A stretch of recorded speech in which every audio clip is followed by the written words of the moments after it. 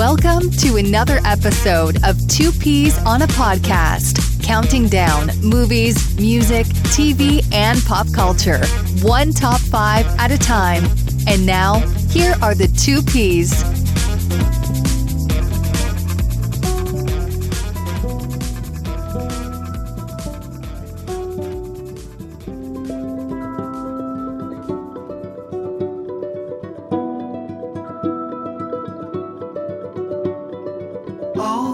See without my eyes, the first time that you kissed me, boundless by the time I cried. I built your walls around me, white noise, what an awful sound. Fumbling by Rogue River, feel my feet above the ground. Good evening, ladies and gentlemen. Welcome in to another episode of Two Peas on a Podcast. I'm so happy that you joined us, as I am every single week. This is Gerald here with you, obviously the one stable P every week. Let's say hello to the other P on the pod this week. I'm very excited to have this guy. He's been on a few times before. He's a good friend of mine. Lives fairly close by. We actually got an opportunity to meet in person for the first time just a couple weeks ago, so this is exciting to get back together with him and talk about a very interesting countdown this week. But say hello to Brian Loysauce. Loy, what's up, brother? How are you? Hello, Gerald. Thank you so much for having me on. I appreciate it, and it was wonderful getting to meet you after you were coming back from live stream for The Cure. Yeah, such a great cause, and we were talking about my dedication to making that happen, but I was just determined, even with COVID and everything else going on, even kind of the racial tension that's been going on in the world kind of started that week too, and it was just a weird time to be traveling, but I was so committed to get up there for Epic Film Guys and for the live stream, and I'm so glad I did. It was an awesome experience, and of course they hit their goal, which was great, so I was glad to be a part of that, and obviously you're a huge part of that too, and getting to meet you and Justin on the way back was just icing on the cake, brother. So I share that sentiment with you, that it was a blast to get to finally meet in person. Why don't you tell everyone, Brian, this list I feel like is possibly very personal to you, probably a special one for you. Why don't you tell the folks what exactly is it that we're doing? What are we counting down tonight, man? We are counting down our top 5 LGBTQ plus films. Mm-hmm. And I was very, I'm always flattered when you have me, when you come to me and say, hey, I'm thinking about right. having you on as a guest for so-and-so. It really is an honor. Mm-hmm. And LGBTQ films are important to me specifically because I am a member of the LGBTQ plus community. I think now more than ever, it's important to make films that represent those in the LGBTQ community and tell their stories. Mm-hmm. There have been so many great films that have been about people of that community, mm-hmm. And we're going to be talking about several tonight. But I think, like I said, I think it's just important now that we hear more of their voices, and I'm excited about the opportunity to talk about these films with you tonight. So me too, once again, I want to thank you. Yeah, absolutely, man. Me too. It's always a blast when you come on. We were talking about it before we started recording, how which I don't think this was the last time you were on, but we did top 5 Disney songs about a year ago. I'm sure you'll recall, and it's like the most downloaded episode for the Peas, man. So people love the Loysauce. I'm sure I have absolutely nothing to do with that. I think people just love Disney. But at any rate, it's Pride Month, so that's what we're celebrating. Yes, that's right. So this episode will be wrapping up Pride Month. So happy Pride Month to everyone out there. Obviously, a very important time.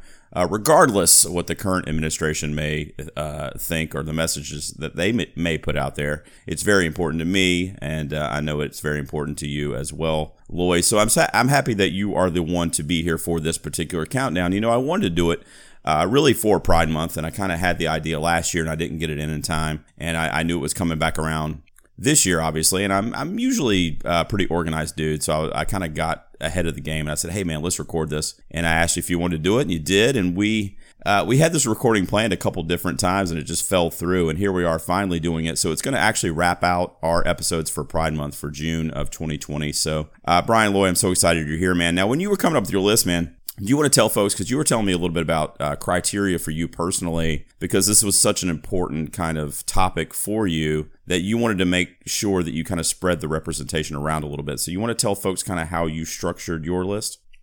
Yeah, I mean, just to kind of give myself some parameters, I suppose, because top 10 or top 5 lists or whatever, I enjoy reading them. I enjoy listening to them on the Two Peas on a Podcast show, but when I'm putting them together, it makes me extraordinarily nervous. Right. I think ranking things is arbitrary, and I think it's difficult for me to narrow down the films that I've seen, let alone the films that exist out there that fit this criteria. Because like I said, there are so many great films in the LGBTQ genre. So what I tried to do in coming up with my list is try to give representation to each letter of L, G, B, T, and Q.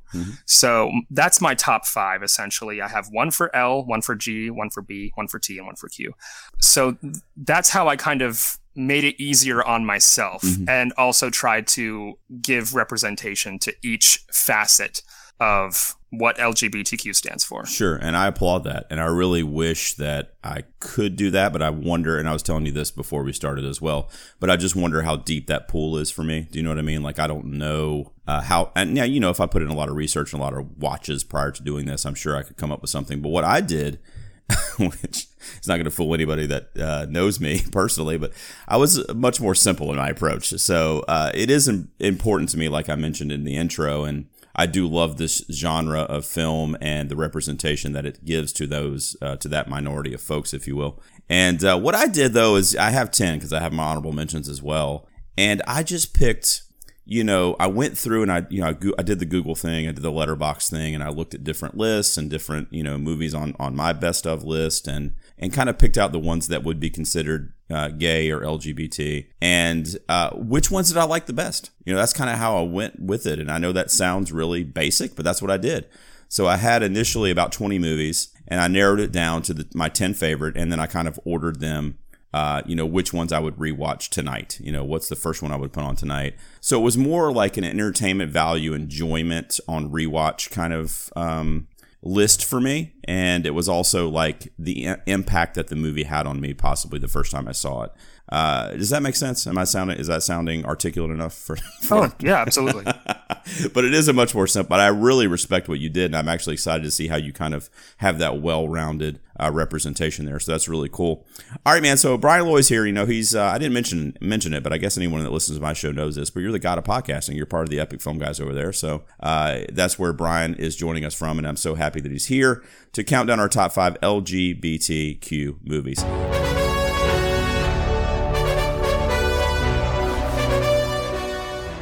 5, 4, 3, 2, 1. And here we go.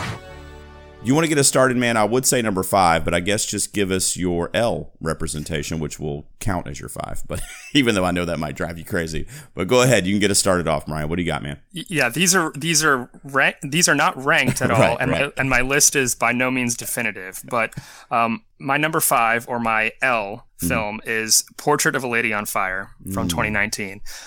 This is a staggering, sweepingly romantic work of art from director Celine Sciamma. Can I get a hell yeah for female filmmakers, Jared? Can I get a hell yeah? Hell yes, dude. Hell yes. Thank you very much. So the story centers around the romance that develops between a young noblewoman and the artist hired to paint her portrait. It takes place in 18th century France, which in itself is devastating because you know just by the very nature of when the story is set that the relationship is doomed. But as a result of its supernaturally sharp script, pitch-perfect performances, and some of the best ever uses of setup and payoff imaginable, it really captures the yearning and the ache of loss just so immensely powerful. In such an immensely powerful way. Despite its period setting, though, it feels so thoroughly modern. Perhaps better than any movie I've ever seen. It portrays intimacy as filtered through the female gaze. You know, compare this to a movie like Blue is the Warmest Color, which relished in gratuitous sex scenes that exploited the young actresses involved. Portrait of a Lady on Fire, it is sexy, but it's not exploitative. Right. It's romantic. Right. No, I get it. Absolutely. But just beyond that, I mean, it also touches on themes of female autonomy and art as a collaborative effort. Mm-hmm. And I just think it's certainly one of the most beautiful films ever made. I've seen it 4 times now, and it's just as breathtaking and bewitching every time I watch it. Well, not to give too much away, but I just pre-ordered the Criterion Blu-ray for Portrait, so... this will be talked about on Gerald's side of the table later as well. I absolutely love this movie, which I think you knew that already, being a friend of mine, because I've mentioned it a few times on this program. But I'll just say, I'll just use the word masterpiece with this film. I feel like this film is an absolute masterpiece, and I will be discussing it later. And it's funny, Brian, because I don't know if you remember this, but the Alamo was screening it for me, and I think you guys got it as well before the whole COVID stuff kind of fell through. And I was asking you, remember? I was hitting you up, and I was saying, "What did you think of Portrait? What did you think of Portrait?" And you were ghosting me. You wouldn't tell me what you thought of it. And then I saw on Letterboxd that you watched it. I'm like, you didn't have a review on there. You didn't tell me what you thought of it. And I had to wait till you did your film club screening for it before I kind of finally really got what you thought of it. I mean, I knew you probably liked it because I kind of know your sensibility. But it's funny, I had to get you on my show to tell me you thought of Portrait of a Lady on Fire. Well, Gerald, it's never intentional when I ghost you. I know, man. It's giving you a hard time. I have a very limited attention span, and I've got a lot going on. So apologies there. Oh, please don't. Please don't. I get it, man. Consider that my review. I mean, if I had seen this last year, I would have put it on my top 10 of 2019. List for Epic Film Guys, certainly. Yeah. So for all intents and purposes, that's my review, and I'm glad you finally know where I stand.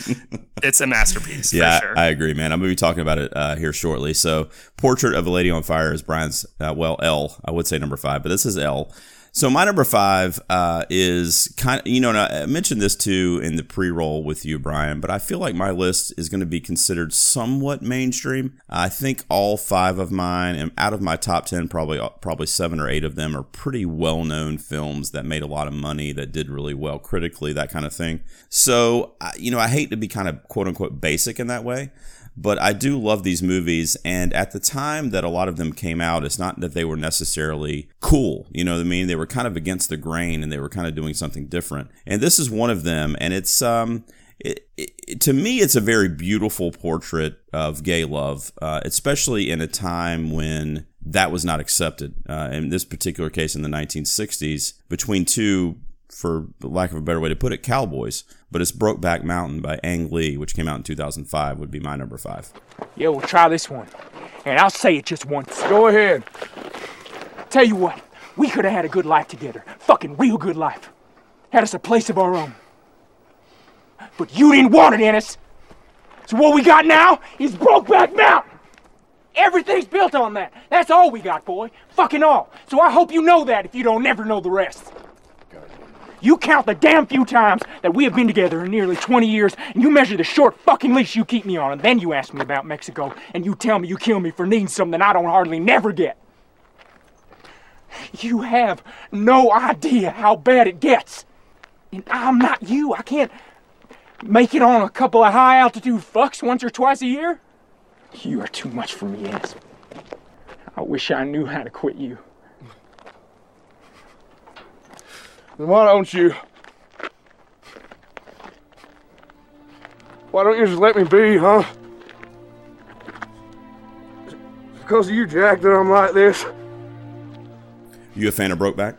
Oh, absolutely. It's devastating. Yeah, it really is. So this is a beautiful film, shot very beautifully, and the love story is beautiful. The story of friendship, really, is what it is at its core, is very beautiful, and just a lifelong friendship and companionship that Jack and Ennis have towards each other. Just so heartbreaking. And some of the supporting roles in this, too, really stand out to me, and they kind of get forgotten about, and they're kind of in the background a little bit, particularly Michelle Williams. Her portrayal of Alma in the film, which is Heath Ledger's wife. And I don't know if you recall the scene when Jack and Ennis are reunited, and she kind of walks in on them kissing when they're reunited, and she goes back into the home, and just the devastation and kind of blindsided way that she reacts to that, and is kind of submissive and silent, but you can tell that inside she's just like, what the hell did I just see? And it's very torturous, and she does an amazing, Michelle Williams is a great actress in my opinion. She was really, really good in this. But yeah, I mean, just the performances are amazing. Ang Lee is a great filmmaker. And this is shot with those very kind of like monotone colors, very dry kind of sensibility. And I love it, man. It's so beautiful. It's the setting, a lot of the landscapes in the film are so beautiful. And the love story really shines through here. So I know that, some people will refer to like the sex scenes are like rough and like, it's almost like it's trying to be a little too manly. And I get that. And it's kind of become a caricature over the years. I understand all that, but if you don't know anything about that, let's just say, like, you don't have any of that kind of pop culture knowledge of Brokeback Mountain, and you sit down to watch it, and you're not a biased individual, and you watch it, I mean, that's a beautiful story of love and friendship, in my opinion. So that would be my number 5. I haven't seen it in too long. It's been a few years since I saw this. Well, that's a terrific pick, and you're right about it kind of becoming a punchline, but I think anyone who watches it should kind of put that out of their mind and watch it with fresh eyes, and as you said, just be amazed at just the tenderness of it, and like I said, emotionally devastating. So that's a great pick. Thanks, man. Yeah, I appreciate it, brother. So, and I need to rewatch that, man. It's been a few years, and I watched a couple scenes, when I knew we were doing the episode, a couple scenes that I remembered that I loved to kind of get it fresh in my mind. But I do love that movie. I love Ang Lee as a filmmaker. So Brokeback Mountain getting a shout out here at my number 5, which shoots us over to you, Brian. I'm not going to say number 4. I'm just going to turn it over to you. What's your next one? So G stands for gay. Fair enough. So Fosse, Martha Graham. The Birdcage. Yes, okay. 1996. So not only does The Birdcage hold up in terms of sensitivity towards its gay characters, but for my money, it's one of the funniest movies ever. Directed by Mike Nichols with a screenplay by the great Elaine May. It stars Robin Williams as nightclub owner Armand and Nathan Lane as his drag queen partner Albert, who try to pass themselves off as straight in order to impress or in order to assimilate with their son's uber-conservative in-laws to be, played by Gene Hackman and Diane Wiest. Are you trying to ruin me? Don't look at me. I'm hideous. Hideous. Fat and hideous. Oh, Agador, I'm in such pain. I know, honey. It's gonna pass. Oh, no, it'll never pass. I hate my life. Oh, there is a packed house out there. That's all I am to you, isn't it? A meal ticket. Can't stand. Never mind about my feelings. Never mind about my suffering. It's just about your show. Not even our show, your show. Well, I want a palimony agreement, and I want one now. Well, I don't have a palimony agreement on me right now. Is tomorrow all right? Don't use that tone to me. What tone? That sarcastic, contemptuous tone that means you know everything because you're a man, and I know nothing because I'm a woman. You're not a woman. Oh, you bastard. So for all intents and purposes, it's a standard sitcom plot, mainly an excuse for, double entendres and close calls and gags. But these gags they're just so funny. And they work because of the cast. I mean, Robin Williams and Nathan Lane are just at the absolute top of their game. I think the portrayal of homosexuality is perhaps a bit outdated. They play up the stereotypes because it's a broad comedy. Right. It is kind of perpetuating that idea, though, that like feminine men are not real men. There's many lines in the dialogue where it's like, be a man. And right. It's like, well, he has a whole montage where he's like teaching him how to walk like a man, and Exactly. Yeah. But nevertheless, I mean, the film is playing up those stereotypes because it is a comedy. Right. And I still think that much of the political humor, sadly, still applies today. Yeah, no doubt. But ultimately, I think the movie balances its screwball antics with a depth and a humanity. It demonstrates the completely unapologetic just acceptance of the relationship between Armand and Albert and the tenderness that they show towards one another. And the fact that the film does not judge them, I think makes The Birdcage really ahead of its time. Yeah, and I think this is my number 4 as well. Oh, wonderful. Yeah, feel free to weigh in. And then you mentioned Portrait earlier, so you were talking about no crossover. That's funny. But yeah, I love The Birdcage, and I actually threw this on and watched it today. because I felt like it would be something kind of, safe to have on in the background while my son was doing whatever he was doing. I mean, he wasn't watching it with me, but he was home and, doing whatever.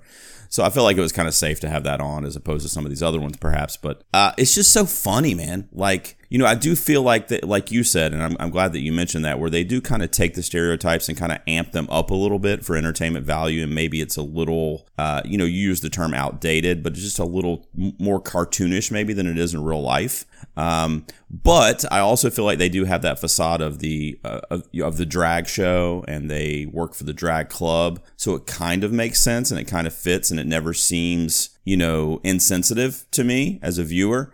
But it's just so hilarious, man. I mean, Nathan Lane in this movie is absolute platinum gold in this film, dude. Just so funny.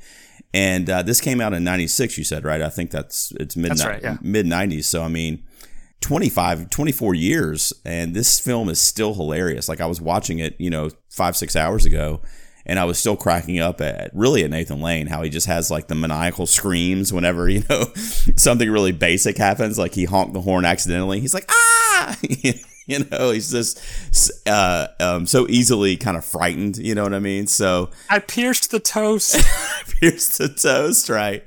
Oh, man. And Robin Williams is a treasure, man. Yeah, I think we talked about him actually when we did our Disney episode, but and what I love about Robin Williams in this movie is he's kind of playing the straight man in a way. I mean, he's in comparison to Nathan Lane, he's not nearly as flamboyant as he usually is in a lot of other roles.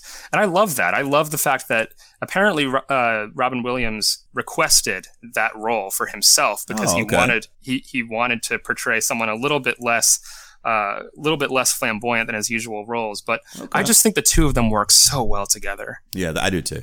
I mean, it's a great supporting cast as well. I mean, Gene Hackman, who's been on hiatus for I don't know how many years now, bring him back, man. I mean, he is an actor, dude. Like he can do so many different roles. I mean, I loved him in Unforgiven, which was a Western, and I love him in The Birdcage, where he plays kind of this creepy politician. And you're right, man. How funny is it? Not funny. I shouldn't say funny because it's not, but how kind of sadly funny is it that his character in that film is literally, probably 50% of Washington right now, as far from on the conservative side, at least. So it's kind of sad, but kind of ironic at the same time, because that was supposed to be a caricature, and now that's kind of the world we live in. So we've come so far, but we've got so far to go. Yeah, tell me about it.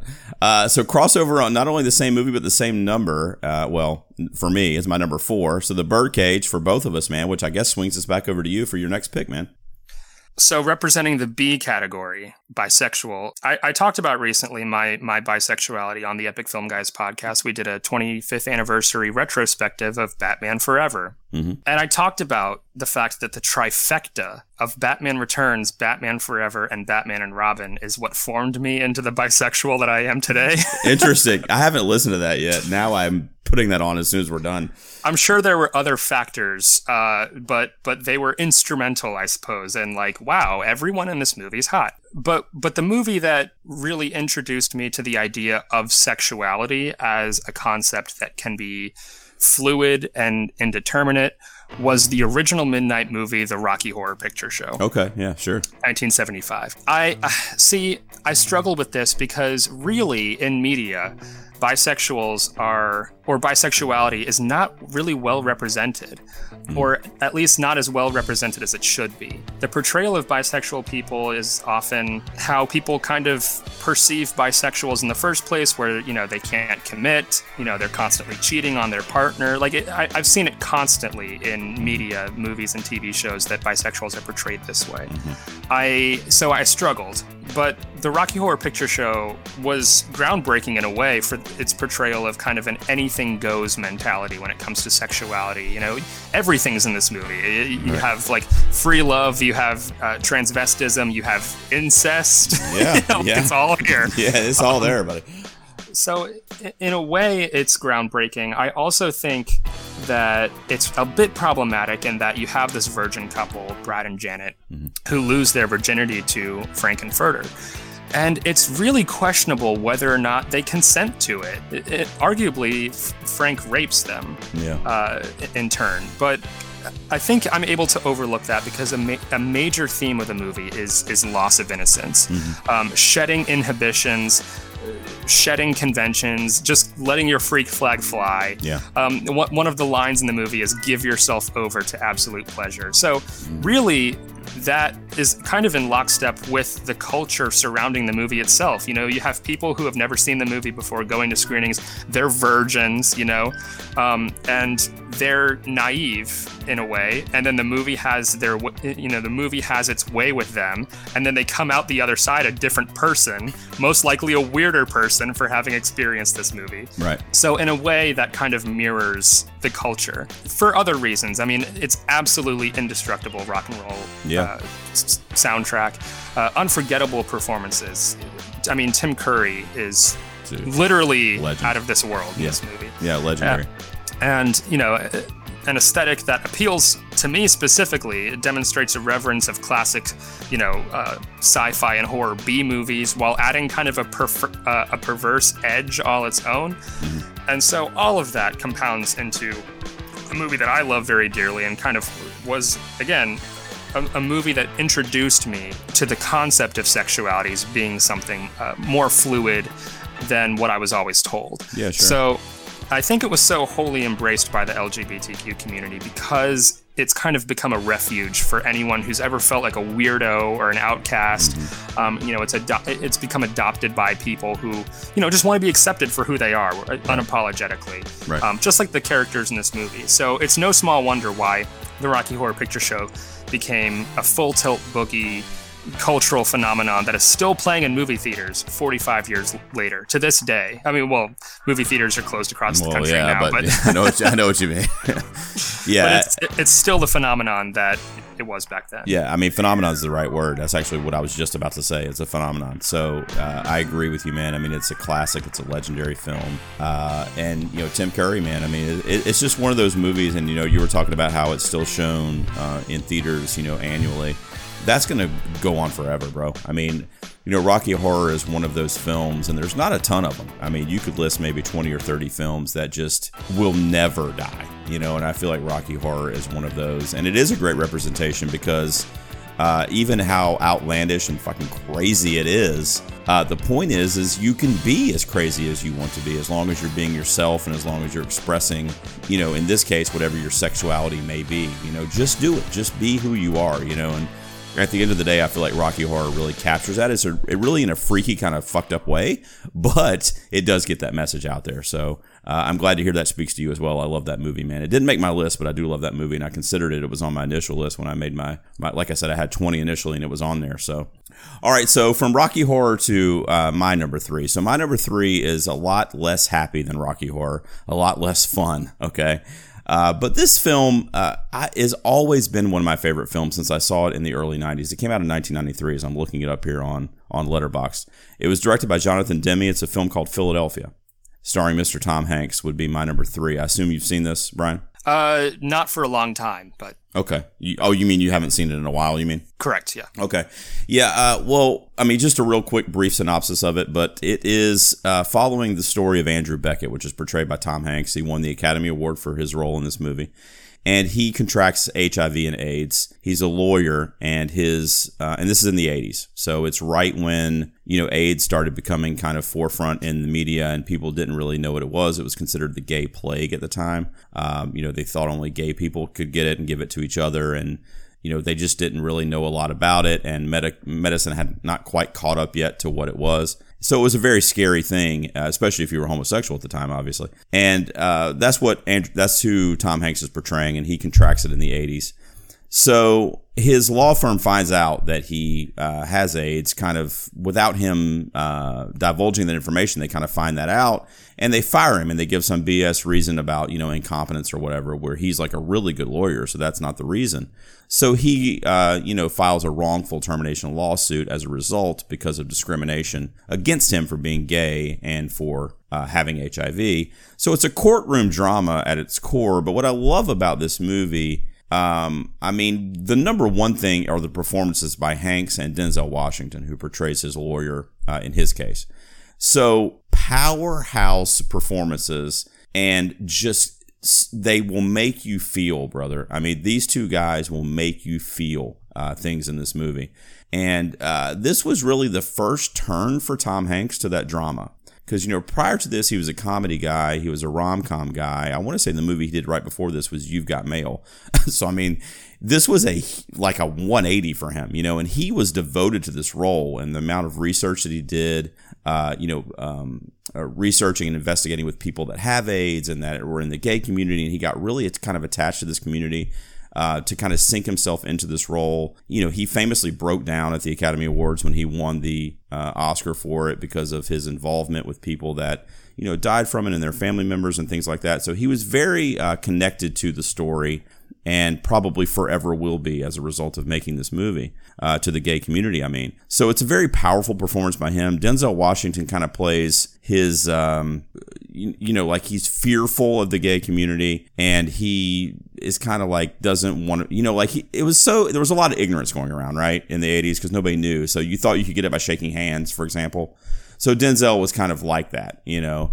And he kind of throughout the course of the movie, he becomes friends with Tom Hanks's character, and in a way, he becomes friends with that lifestyle, and he kind of gets it, and he realizes like, okay, I was stupid. Like, you can't get it just by being in the same room with people, and like, you know, and the ignorance kind of went away. But this is a powerful movie, man, and it's a pretty basic singular story, but the performances in it and kind of how Hanks's character kind of carries the flag early on to win this case, because he does win the case.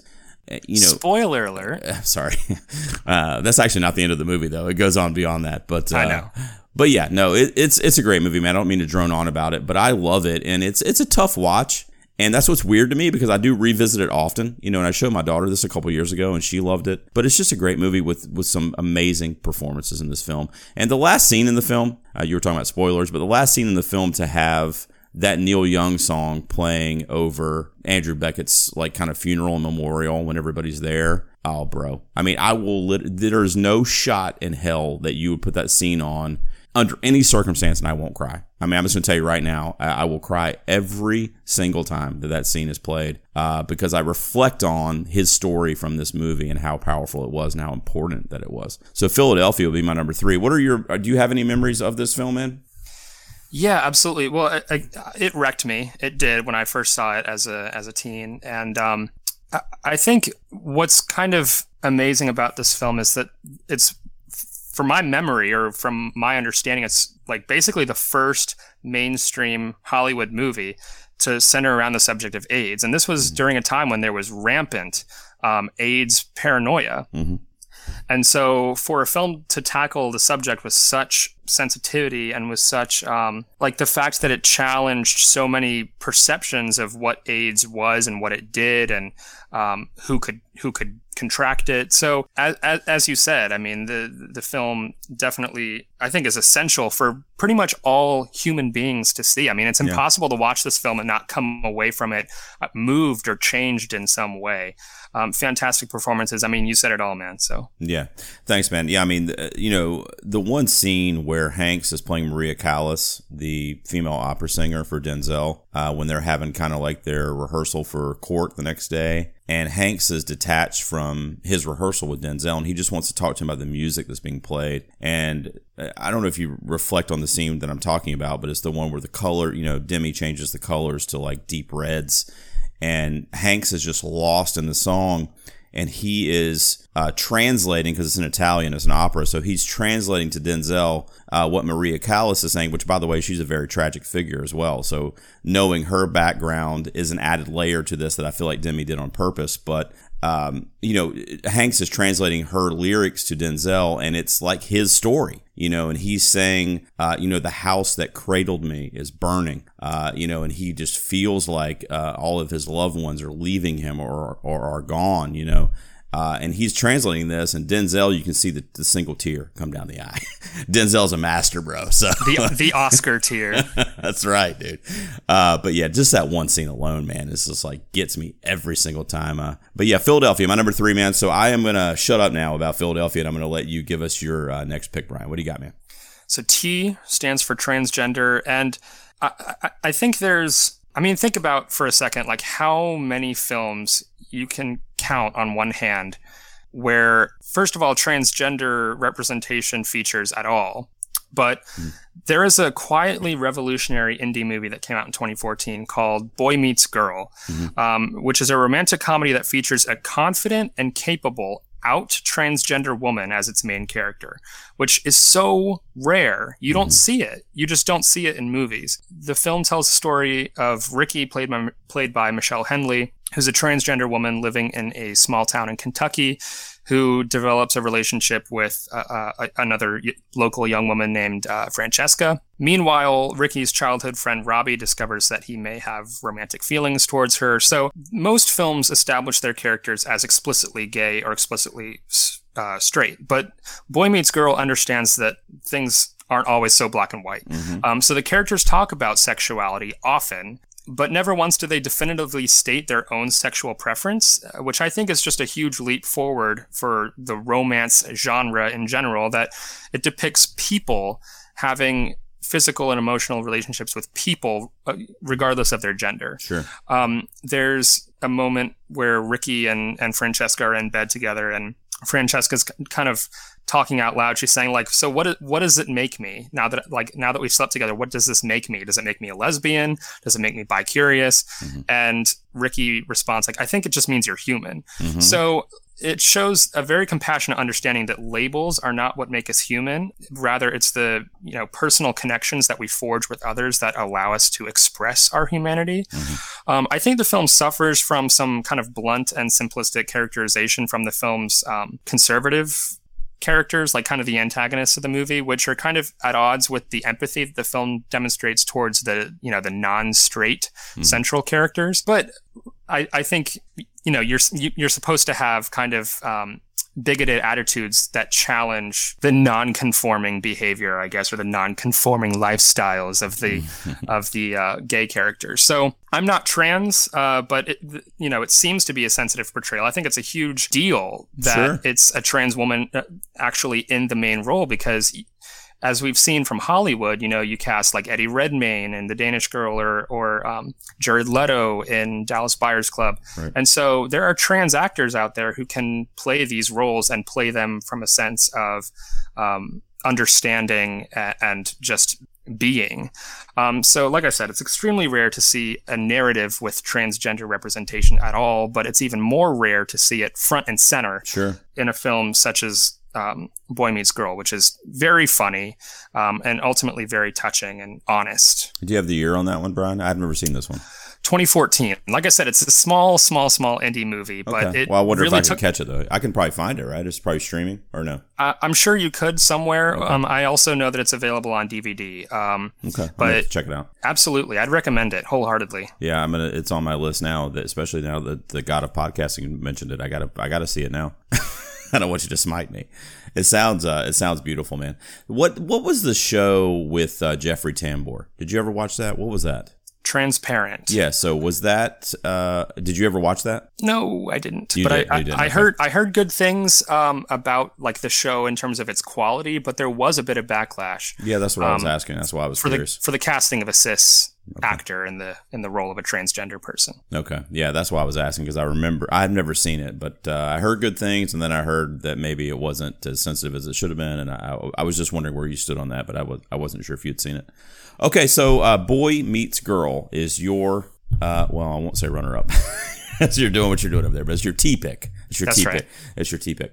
All right, so my number 2, I think it's not going to surprise you because I know you listen to my show, and I know there's a lot of regular listeners to my show that are probably waiting for me to mention this movie. I'm infatuated with this film, man. I saw it when it came out back in 2017, and similar in a way to my Brokeback Mountain pick. The love story just spoke to me, and also very similar to Brokeback. It was a friendship, and kind of like a mutual companionship between two dudes that blossomed into a romance. But it was heartbreaking and beautiful at the same time. Call Me by Your Name is my number 2. It's my runner-up. Right now, you may not want to feel anything. Maybe you never wanted to feel anything. And, maybe it's not to me you want to speak about these things, but, feel something you obviously did. Look, you had a beautiful friendship. Maybe more than a friendship. And I envy you. My place, most parents would hope the whole thing goes away. Pray their sons land on their feet, but I am not such a parent. We rip out so much of ourselves to be cured of things faster that we go bankrupt by the age of 30 and have less to offer each time we start with someone new. But to make yourself feel nothing so as not to feel anything, what a waste. You've seen this or no? Sure have, yeah. Before I go too deep. Okay. I don't know where to start, man. So, well, first of all, just merely from a craft standpoint, I feel like Timothée Chalamet, well, first of all, Hello World, this is Timothée Chalamet, kind of his coming out party, no pun intended, in this movie, absolutely just fucking like floored me as an actor in this film, especially a young actor who was really brand new on this scale of filmmaking. Just such a performance that it was magnetic, dude. Like it would suck you into what he must have been feeling in his portrayal of this character. At least that's my opinion. He was nominated for the Academy Award for this. He lost to Gary Oldman that year, and I remember thinking, because I know you're not an awards guy, but as you know, I am, and I follow the Oscars closely, and I make predictions through the whole thing. I knew he wasn't going to win, but he should have won that year based on what he did on camera. There's a couple very subtle things that, I'm not an actor, but the craft itself, I mean, actors would revel at this. Like the scene when he's basically admiring Armie Hammer on the dance floor when he's dancing to Psychedelic Furs, and he's smoking a cigarette and drinking his drink, and he's just sitting there kind of admiring him. You can see in his eyes and the way that he's kind of contemplating like what to do about his desire for this person, and no words are said. It's literally just the camera panning on him and then cutting over to Armie dancing and then cutting back to him. And you can just feel in his eyes and in his mannerisms, the desire that he has for this person. Or at least I could. And that's a testament to his acting in this film.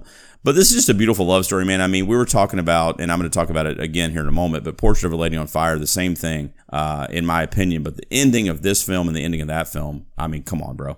I mean, bury me dead in the backyard. Like, rest in peace, Gerald. When I see those scenes, they're so heartbreaking, so torturous to get through, but in a way where it's so rewarding for the viewer. It is such a beautiful, beautiful thing. But, now, of course, we know they're talking about doing a sequel, and I know another book was written for this, but we didn't know that at the time, or at least I didn't. So, think about it this way, man, and I'm sure you'll know what I'm talking about because you've seen it, but when they're saying goodbye to each other. Elo and Oliver are saying goodbye to each other, and he's getting on the train, and he's going back to America, and they have to say goodbye to each other. And just think, and especially before social media, right? Before FaceTime, before all that shit. Because this takes place in the 80s, by the way, which also is a big deal to me.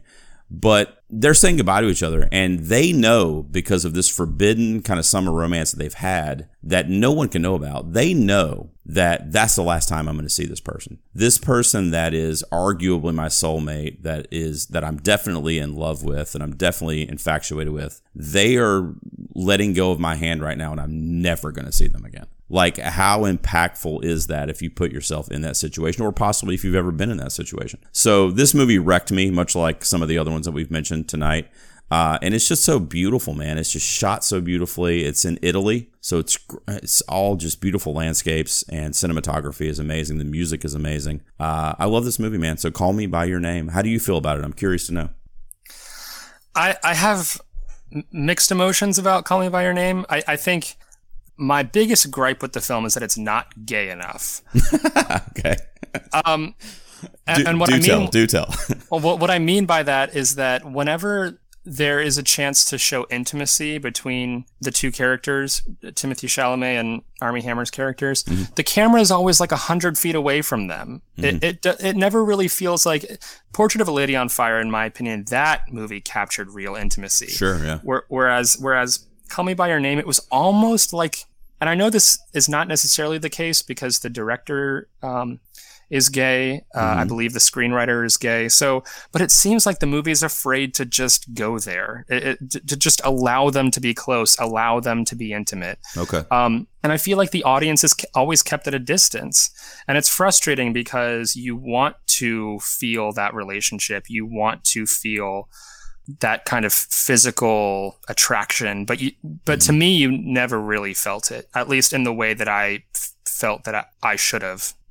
As an audience member. However, once the film, and again, this is not necessarily a spoiler per se, but once the film goes into the portrayal of loss of a relationship, of a summer, even not just a summer fling, but just like in general loss of someone that you have grown close to, it destroyed me because I was going through a breakup at the time, and the sense of comfort that Timothée Chalamet gets from his parents. I mean, there's a conversation with Michael Stuhlbarg in the film that reminded me a lot of a conversation I had with my own mother around the time. So those aspects really spoke to me. And the last shot of the movie, it is just so breathtaking. So I have mixed emotions about it. I do think that it is effective in portraying the loss of a relationship, but I never felt for the relationship itself. That's interesting, and I appreciate you sharing that with me. I mean, obviously, I disagree because I remember when I saw it and when I've rewatched it, I do feel that. I'm not a gay man, though, so I don't, you know what I mean? Like, I don't know if I'm just seeing that through the eyes of just kind of like a bystander or just from an audience perspective. Do you know what I mean? Yeah, and I'm not neutral saying, party. I'm not saying we need to see like hardcore sex scenes, or I'm not saying we need to see more them intimate, though, is what you're saying. Yeah, just like more.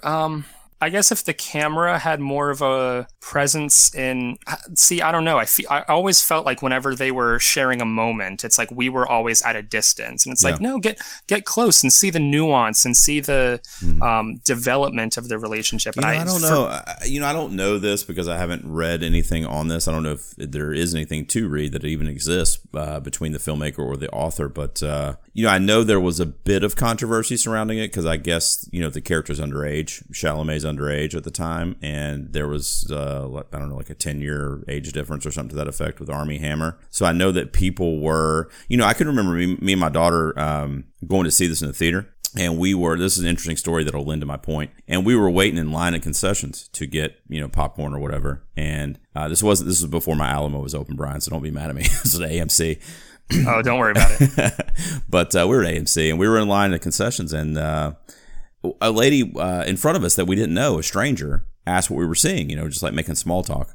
And we told her that we were going to see Call Me By Your Name, and she was like, oh, get ready. And she was like on the side of like, I can't believe that they, put this underage gay relationship on camera. I saw it last week, and like she was not a fan of it. And my daughter had read the book, so my daughter knew the story. And my daughter kind of schooled her a little bit, basically saying age is just a number in so many words. But well, it seems like we kept it friendly. But I know that was a thing too. So I don't know if that played into their psyche a little bit when they made the film. I'm not sure, but. That seems like a woman who read a headline and decided to get outraged about it. I mean, from my understanding, the research that I've done, the character's 17. So, I mean, he's on the cusp of 18, right? Being 18 anyway. 18 is the age of consent in the United States. It's not so in Italy. It's younger in Italy. So potato. Yeah, absolutely. And what I told our mutual friend Dan, because we talked about this movie, I can't remember what it was about. I apologize, but it was a previous list that Dan was a guest of mine on, and he was a critic of that relationship because of the age difference. And what I tried to tell him, and of course I respect his opinion, but what I tried to tell him was it was really strange, and I don't know if you felt this way, but it was really strange to me because I never thought about their ages when I was watching it. Like I knew that, and my daughter had given me a little bit of background on the book. And I guess in the book, it's a little more talked about how young he is, but they don't really mention it in the movie so much. But I never cared because I was rooting for them so much. Do you know what I mean? Like it was almost like they were just ageless. I don't know. It's hard to explain. Like it never came into my field of vision until I read different headlines and stuff that people were worried about it. Do you know what I mean? Yeah. I mean, I guess you could view the relationship as somewhat predatory, right. But it seems like in a lot of ways, Chalamet's character kind of instigates it. And I know that that's not necessarily, I mean, the legal definition of statutory rape or whatever it is, it might not fit that definition. But it seems like Chalamet is the one kind of wanting to dive in head first. And that I agree with that. And I don't think an age difference is that big a deal if they're both consenting. Well, I should say, I was about to say consenting adults. He's not quite an adult. But again, the age of consent is different in Italy. I don't know exactly how it all works. Yeah, I mean, I've had sex with people 10 years who are 10 years older than me. So, like, I mean, to me, the difference of the age does not necessarily matter. I think people might be troubled with the fact that he is 17. You know, Timothée Chalamet's character is meant to be 17. Right. Well, 1 year away from being 18. I know. I mean, I could talk about. It's not as big a deal. But. I could talk about Call Me by Your Name all night. I'm just a huge fan of this movie. It's a 5-star film for me. I think you know this already, but it was in my top 5 films of the decade.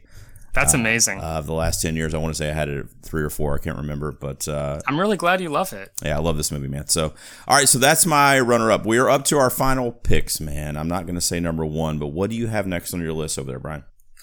So, phrases like throwing shade have become part of our collective lexicon. RuPaul's Drag Race has become an institution. Madonna had a hit song about what it means to be Vogue, but very few people know where these things all originated. And the answer to that is mostly queer people of color. So my Q pick, or my number 1, so to speak, it is Jenny Livingston's indispensable documentary, Paris is Burning, from 1990. Another one I haven't seen. Talk to me a little bit about this. You have to see this movie immediately. Want to. Talk to me a little bit about it. This is a documentary about the ball scene in New York City and in Harlem in the 1980s. It highlights drag queens, voguers, and trans women who are, for the most part, African American or Latina. And they compete in these competitions of self-expression involving fashion and dance. It's a mere 75 minutes long, but in that 75 minutes, it completely envelops the audience into this vivid world. And it introduces us to a variety of these subjects who have like fully realized character arcs. It's amazing. Some of these arcs are joyous, some are tragic, and it also manages to fit in themes of gender and class and race and expressing one's identity. So all of that just in this little movie. It is very joyous, but it does not shy away from the hatred, the brutality that these people endured. These are people who are just trying to express themselves in the most fabulous way possible. And they are just trying to live and survive. But because society rejected them, they formed their own society. And the movie is really just about them trying to live their best life despite being poor, despite being oppressed. They scrounge whatever money they have to buy, the most fabulous outfits that they possibly can scrounge up. And they just forget their troubles and they just dance and they're free. So I think this documentary, in a lot of ways, blazed the trail by educating viewers on a subculture that has now morphed into just culture in general. It's exuberant and yet uncompromising. It shows the power of creativity and community. I think I said it about Philadelphia earlier, but I'm saying it about Paris is Burning. It's impossible to come away from unchanged. Anyone who watches this movie who has a prejudice against gay people, if they were to watch this movie, I don't understand how you could watch it and not still have hate in your heart when the credits roll. I think it's essential viewing, and especially for Pride Month. Like, if you have not seen Paris is Burning, do yourself a favor. It's in. I don't know if it's streaming anywhere. It was on Netflix, but it's part of the Criterion Collection, and it should be because it's just outstanding. All right, well, it's on my to-do list like immediately. I might actually watch it tonight while I'm putting back some of this stuff, man. So Paris is Burning, and it's a documentary. What year did you say, Brian? 1990. Okay, 1990. Did it touch on the AIDS epidemic at all, or no? I'm just curious. Absolutely, it does. It does. Okay, because that was obviously a big time, so I was just curious about that. Okay, it's not a major part because again, it focuses. mainly focuses on the culture, the drag culture, the ball culture, but it's still ingrained in these people's lives because that was life back then. Sure, yeah, absolutely, man. Especially with all the uncertainty surrounding it, you know what I mean? Great. Okay, so Paris is Burning. You're giving me some homework here, man, because I haven't seen Boy Meets Girl and I haven't seen Paris is Burning. So that actually really excites me, to be honest. I'll be checking those out soon, man. Okay, so that's Brian's 5. We're gonna do a wrap up here in just a second, Lloyd. But real quick, you already mentioned my number 1, and you started us off with it as Portrait of a Lady on Fire. So you said it beautifully, man, and I was so bummed that I didn't get a chance to make your corn screening for that because my kids and life and whatever. I remember it was like I wanted to and I just couldn't, but I popped in at the end to say hello to you because I love this movie so much. But yeah, man, you already touched on what I really wanted to mention about it, but especially on my list, the female gaze and seeing these types of relationships and these types of love stories, and I'm talking about lesbian specifically, told through the female gaze, I feel like was so important. And it was in such a kind of unprecedented time for that type of relationship too, where it's set so far back in history that kind of like what you said before, it's just not going to be accepted. You know what I mean? It's just an unaccepted kind of a doomed relationship from the beginning. And, we've talked about this with really all of these films, to be honest, including Birdcage, but just so beautiful. I mean, the cinematography, the production design, just amazing. And in Portrait of a Lady on Fire, it's literally like, I assume you have this on your TV. I know Justin does on his Dolby Vision, but where you have the screensavers come up and it has the different landscapes and stuff. You know what I'm talking about? So I feel like you could do Portrait of a Lady on Fire on mute and it could be a screensaver. I mean, it is so beautiful the way this film is shot, and the subtlety in the relationship between these two main characters are really what was so intriguing to me. And I'm saying that as a straight dude because, not to be too crass, but you would see a movie, or you would expect to see a movie with two attractive females that are in a lesbian relationship, and you would expect to kind of see some hot and heavy stuff. And it is sexy. I mean, don't get me wrong, there are scenes that are very romantic and very sexy, but the subtlety in the way that it's portrayed is what's sexy, as opposed to what we think of as a mainstream society as being sexy, if what I'm saying is making any sense.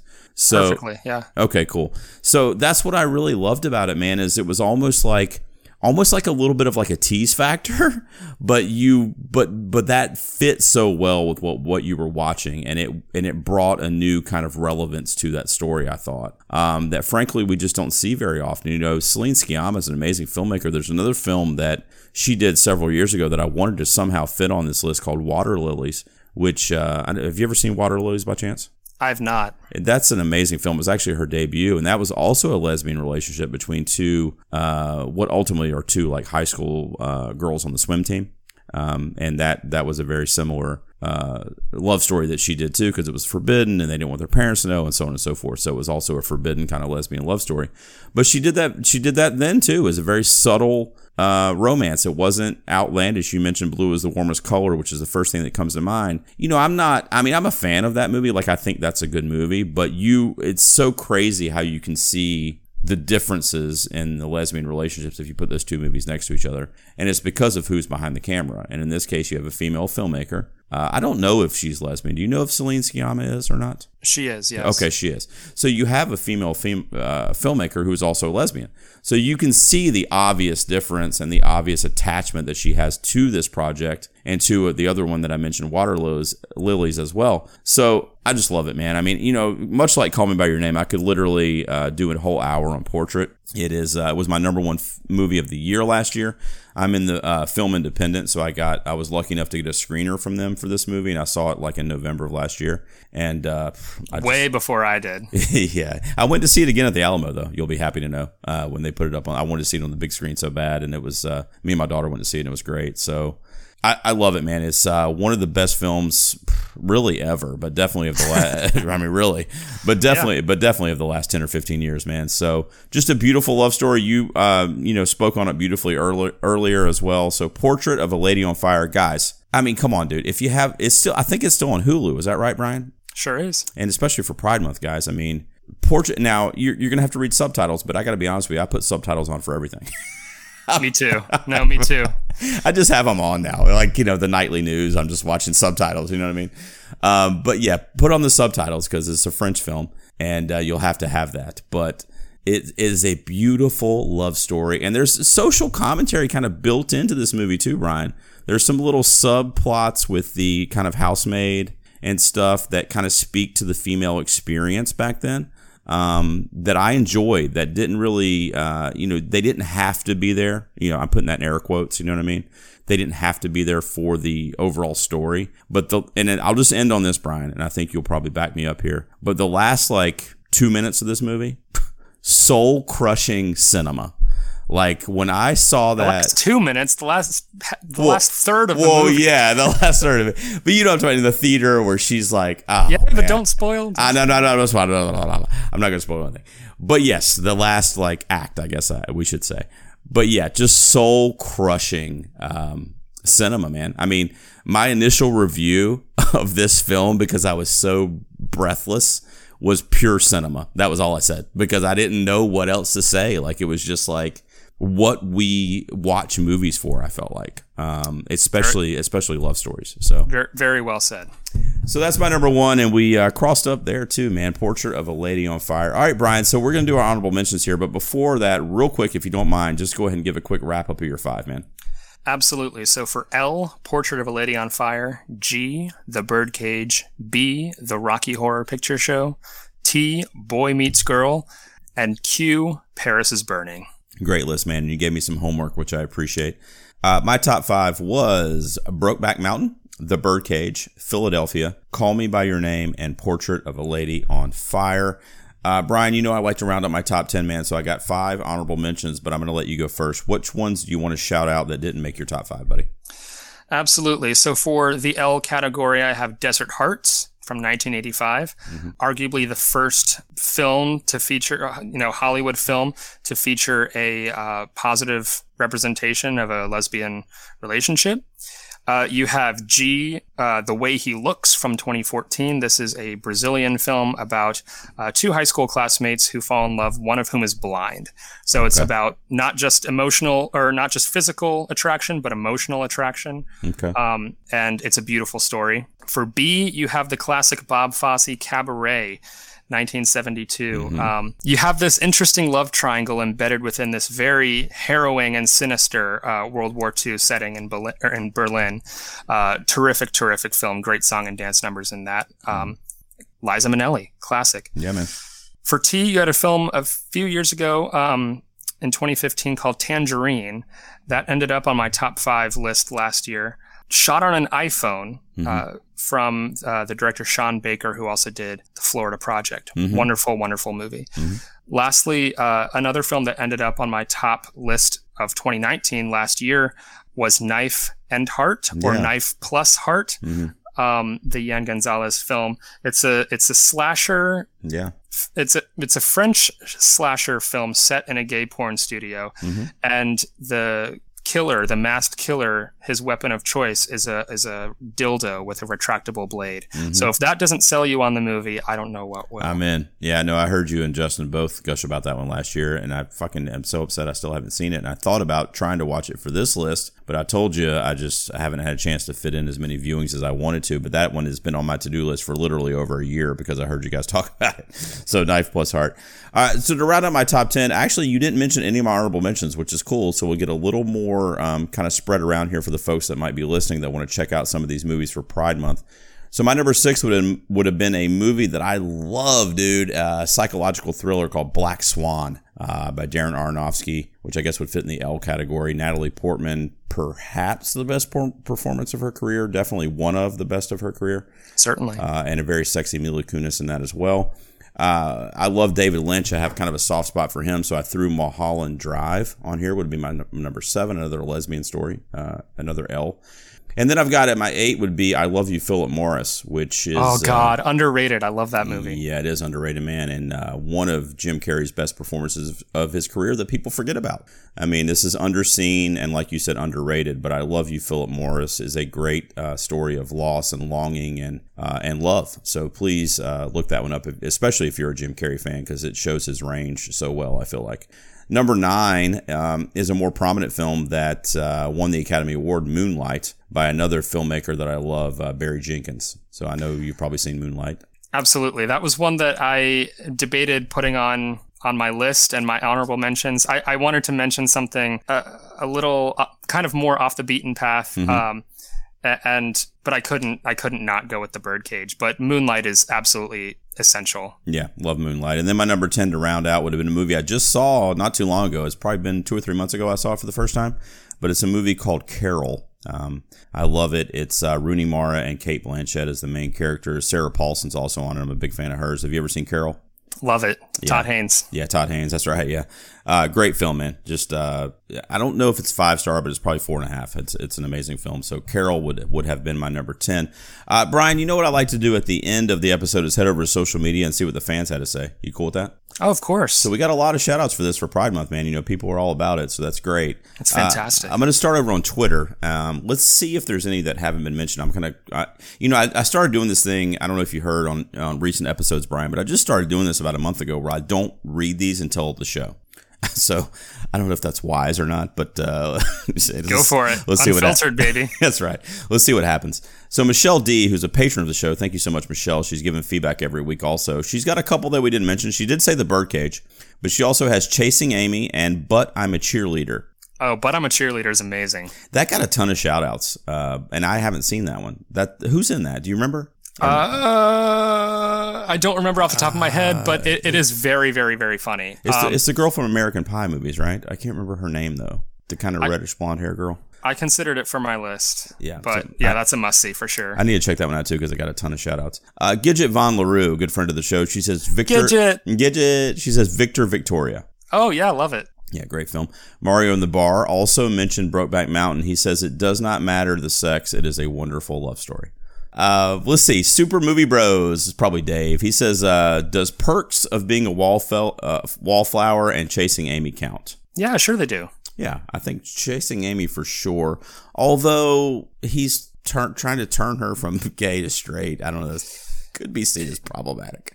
It could be seen as problematic. I know there's been a lot of think pieces about it, not having aged well necessarily. Yeah. Perks of Being a Wallflower is an amazing movie. It doesn't really center around sexuality. The Ezra Miller character Patrick is gay though, so yeah. You could make that argument certainly. But I mean, both good movies. Yeah, I agree. Definitely good flicks. Real Feels Drew over there says Rent. So yes. Rent. I was trying to find a place for Rent on my list because even before the Rocky Horror Picture Show, that is the first bit of media where people were like outwardly gay that I saw. Right. So that was pretty influential for me. It's a film that moved me immensely when I saw it. I still love it to this day, even though I recognize that the representation, for example, of bisexuality is not particularly very, very good. Mm-hmm. It's not a good adaptation necessarily of a stage show to a movie. So it has a lot of shortcomings. I do have a lot of love in my heart for that movie. I wish I could have found a place for it because it meant so much to me. But I think that's a great pick for sure. I agree. Top 5 Podcast has got a GIF from Love, Simon, which is one that I considered. It came out a couple years ago. That's a recent one. Did you ever see Love, Simon? I have problems with it. Yeah, I do too. I did consider it because I do like it. But there's so many more that came before it. I feel like that are good. I think it's a little bubblegum kind of. Oh, absolutely. Yeah. I appreciate the fact that it's targeted at a young audience. I think it's important for young kids and teens to see. But it's the year of our Lord 2020, or when it came out, it was the year 2018. And it just seemed to be from a very exclusively white, privileged, Sure.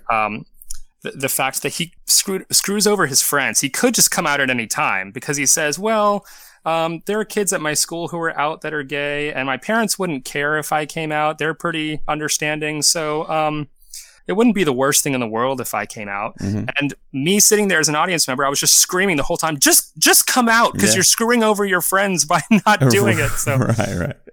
I am of the belief that you have the right to come out in a time and place of your choosing. Yeah.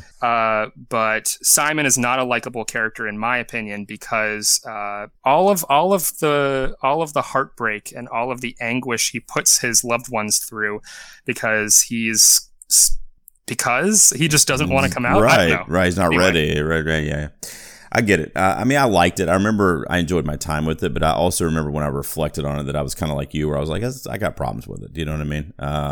In terms of its overall message. But like you said, I guess it does have a place because the younger, quote unquote gay people or ones that might be uncertain, they might go to it first. Do you know what I mean? Because it's more accessible to them. It's necessary, right? I think for young kids to see. Right. Word Salad Radio. Now, I just was reading this as you were talking, Brian. I don't I'm going to have to ask your opinion on this. So before I mention that one, though, they've got a movie called Score, which I don't know. Do you know Score? No. Okay. And I don't know When Night is Falling. Do you know that one?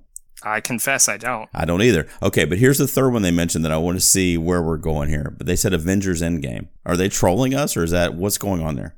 Where do they get from Endgame? They're definitely trolling us. There is that scene in Avengers Endgame where you have a cameo from one of the Russo brothers who is the, quote, first gay character in a Marvel movie. Oh, is that? Okay. So they're I think somewhat trolling us. Poking fun, yeah. Word Salad Radio. Well, they give feedback every week, so I guess I'll let them get the joke there. That's really funny, though. I had to think about that for a second. I'm like, wait a second, what? Okay, MDX Pods, they want to know if Booksmart counts. What do you think? Yeah, sure it does. Sure, why not? I love that movie, though. It's a great film. The Horror Club mentioned Rocky Horror for you. There you go. Yeah. Swamp Thing on Twitter said Carol, and they've got a gif of Rooney taking her picture there. Trent Edwards on Twitter says Boys Don't Cry. What do you think about that one? Fantastic. Yeah, Hilary Swank, right? Tour de force in that movie. A couple that I've not heard of that I'll just mention to see if you've heard of them. Ty Cross on Twitter says God's Own Country. I have not yet seen God's Own Country, but it's on my radar. I've heard a lot about it. Okay, and then David Thompson on Twitter says Room in Rome. Do you know that one? Have not seen it. All right. In My Honest Opinion Reviews on Twitter says, come on now. And they've got a gif of Portrait of a Lady on Fire. Which, no argument from us, obviously. We agree with them there. Okay, so we're going to head over to Facebook, guys, and wrap up the show on the fan page. Guys, thank you so much for your feedback every week. If you have not joined up yet to our Facebook fan community, make sure you check the show notes and do that, because that is where I interact with our fans the most. Brian, yourself included, thank you for all the feedback that you've given over the years, brother. Let's see what we got here on our LGBTQ movies. And I'm going to fly through these, and then if you have any commentary, let me know, Brian. Colby Max got his 5. And we've mentioned all of them in one way or another, but he says Black Swan, Carol. Oh, actually, we didn't mention one of them. Carol, Rent, Philadelphia, and then he says Milk. What'd you think about the Harvey Milk biopic? Very moving. Yeah, I dug it, man. Sean Penn at the top of his game there. How about this? Justin, your boy over there at Epic Film Guys, has got Knife Plus Heart. He's got the poster up there. So I know you're going to like that. Terrific. That's his pick. Chris Yaney's got The Birdcage, Philadelphia, Blue is the Warmest Color, Love Actually, and then Object of My Affection and What Love Is. He also mentioned. Have not heard of those last two. Object of My Affection is very similar to a Chasing Amy storyline, and I vaguely remember it, but I want to say Paul Rudd is gay and Jennifer Aniston is trying to turn him. So it's like the other way around. Gotcha. Yeah, but I want to say that, unless, Chris, forgive me if that's not the one you're talking about, but I think that's the Jennifer Aniston, Paul Rudd rom-com from about 15 years ago. Let's see. Jenny Markle over on the Facebook page says, If These Walls Could Talk, In and Out, But I'm a Cheerleader, The Birdcage, Philadelphia, and the one that she recently watched, which blew her away, is Thelma. Have you heard of Thelma? No. Yeah, I haven't either. Seems like I have homework to do, too. I know. I guess we all do. Tony Vandenbush wants to know if Dog Day Afternoon would count. I think so. Absolutely. Yeah. I haven't seen that in a long time. I remember it as a heist movie, but I haven't. I can't remember It's a heist movie, but the reason for the heist is he's trying to get his lover a sex change operation. Okay. Oh, yeah, that's right. I do remember that now. Amanda Inman's got some powerhouses here. Again, some of these, like, it's arguable whether or not they're considered queer films necessarily, but I think it counts as long as they have queer characters in them. Right. Amanda's got one that we didn't mention that actually I'm surprised now that I'm seeing it here typed in front of me, but let me go through the other ones real quick. So Moonlight, Brokeback Mountain, Call Me By Your Name, The Favorite. I know me and you both love The Favorite. We actually reviewed that together on Epic Film Guys. And then Priscilla, Queen of the Desert. What do you think of that? That's a great pick. I love that. Such a fun film. Yeah, I love that movie, man. I'm surprised I didn't think about it for this for some reason, but I do love that movie. Let's see. Doug from Good Times, Great Movies says blue is the warmest color. Matt Lewinsky's got Rocky Horror. Becca's got But I'm a Cheerleader. And our buddy Julio from The Contrarians has got a few that we haven't mentioned that I got to be honest with you, I haven't heard. I've heard of the third one that he's got on here. I haven't seen it, but I've heard of it. But the three that he listed are A Fantastic Woman, Disobedience, and Pain and Glory. You know anything about those? I have seen. I'm sorry. What was the first one you mentioned? A Fantastic Woman. I have seen A Fantastic Woman. I thought that was excellent. Excellent. Pain and Glory. Pain and Glory is the one Banderas got nominated for last year, right? Yes, I believe so, but I did not see it. I didn't either, but that's the only one of those that I'd heard of, and I do want to see that. It's actually on my watch list on Prime. And then I'm going to wrap up with this because I just read it, and I'm like, wow, well, Lori's going to love this. But our buddy Nick Speransky said Tangerine, which is one that you mentioned on your honorables. Yeah. There you go. So look, Loy Sauce, you know I love you, man. It's a love fest whenever you come on here because I'm a big fan of yours, and we're friends in real life. We got to meet in person, and it's just a blast to have you on the show and just to know you in general. If I'm being honest, so that's very kind. Thank you. Yeah, man. Thank you so much. It's mutual. The feeling's mutual. Thanks, man. Thank you so much for being here, brother. What do you want to pump up, man? Do you want to tell anybody anything? Do you want to say anything to the world, to the P's loyals? You want to tell them where to find you? What do you want to do, man? Go for it. Absolutely. Well, you can hear me often on the Epic Film Guys podcast. So Epic Film Guys on Facebook, Twitter, and Instagram. And you can follow me on Twitter if you want, at GoLoySauceGo. Right. And Pride Month's a big deal, guys. Take pride in who you are. I mean, it's the easiest way to say it. But, I'm a straight white dude, so what do I know? But I am an ally, and I do respect everybody's background and everybody's, sexual orientation and just being who you are, And a lot of these films that me and Brian touched on tonight, really show that, and they really kind of showcase that. So even if you're not in the LGBT community, so to speak, but maybe you want to know a little bit more about that community, I feel like cinema is an easy in for that, right, Brian? Like, just watch some of these movies and kind of see the culture and kind of be introduced and educated on it, is my opinion, Absolutely. Could not have said it better myself. Brian, thanks so much for being here, man. And I'm sure you'll be back on soon. We'll have you back on for something else. I'll bug you and make you come back on for something else in the future. So I would love that. Thank you so much, Gerald, and happy Pride Month, everyone. Absolutely, man. I'll talk to you soon, brother. Thanks so much. Cheers. Around us, they say, can they be that close?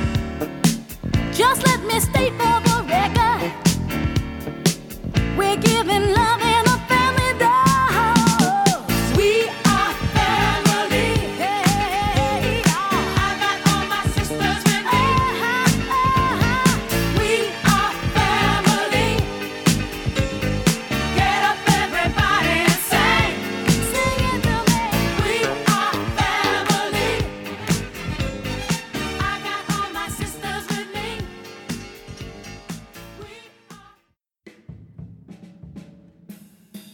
Thank you for listening. 2Ps is an independent podcast. We rely on donations from our executive producers in order to release new content weekly. Please check the show notes for a current list of all of our executive producers. If you would like to join them to help us continue to release great content, please visit 2Ps on a Pod at patreon.com or check out the show notes for this episode. Again, we sincerely thank you for listening.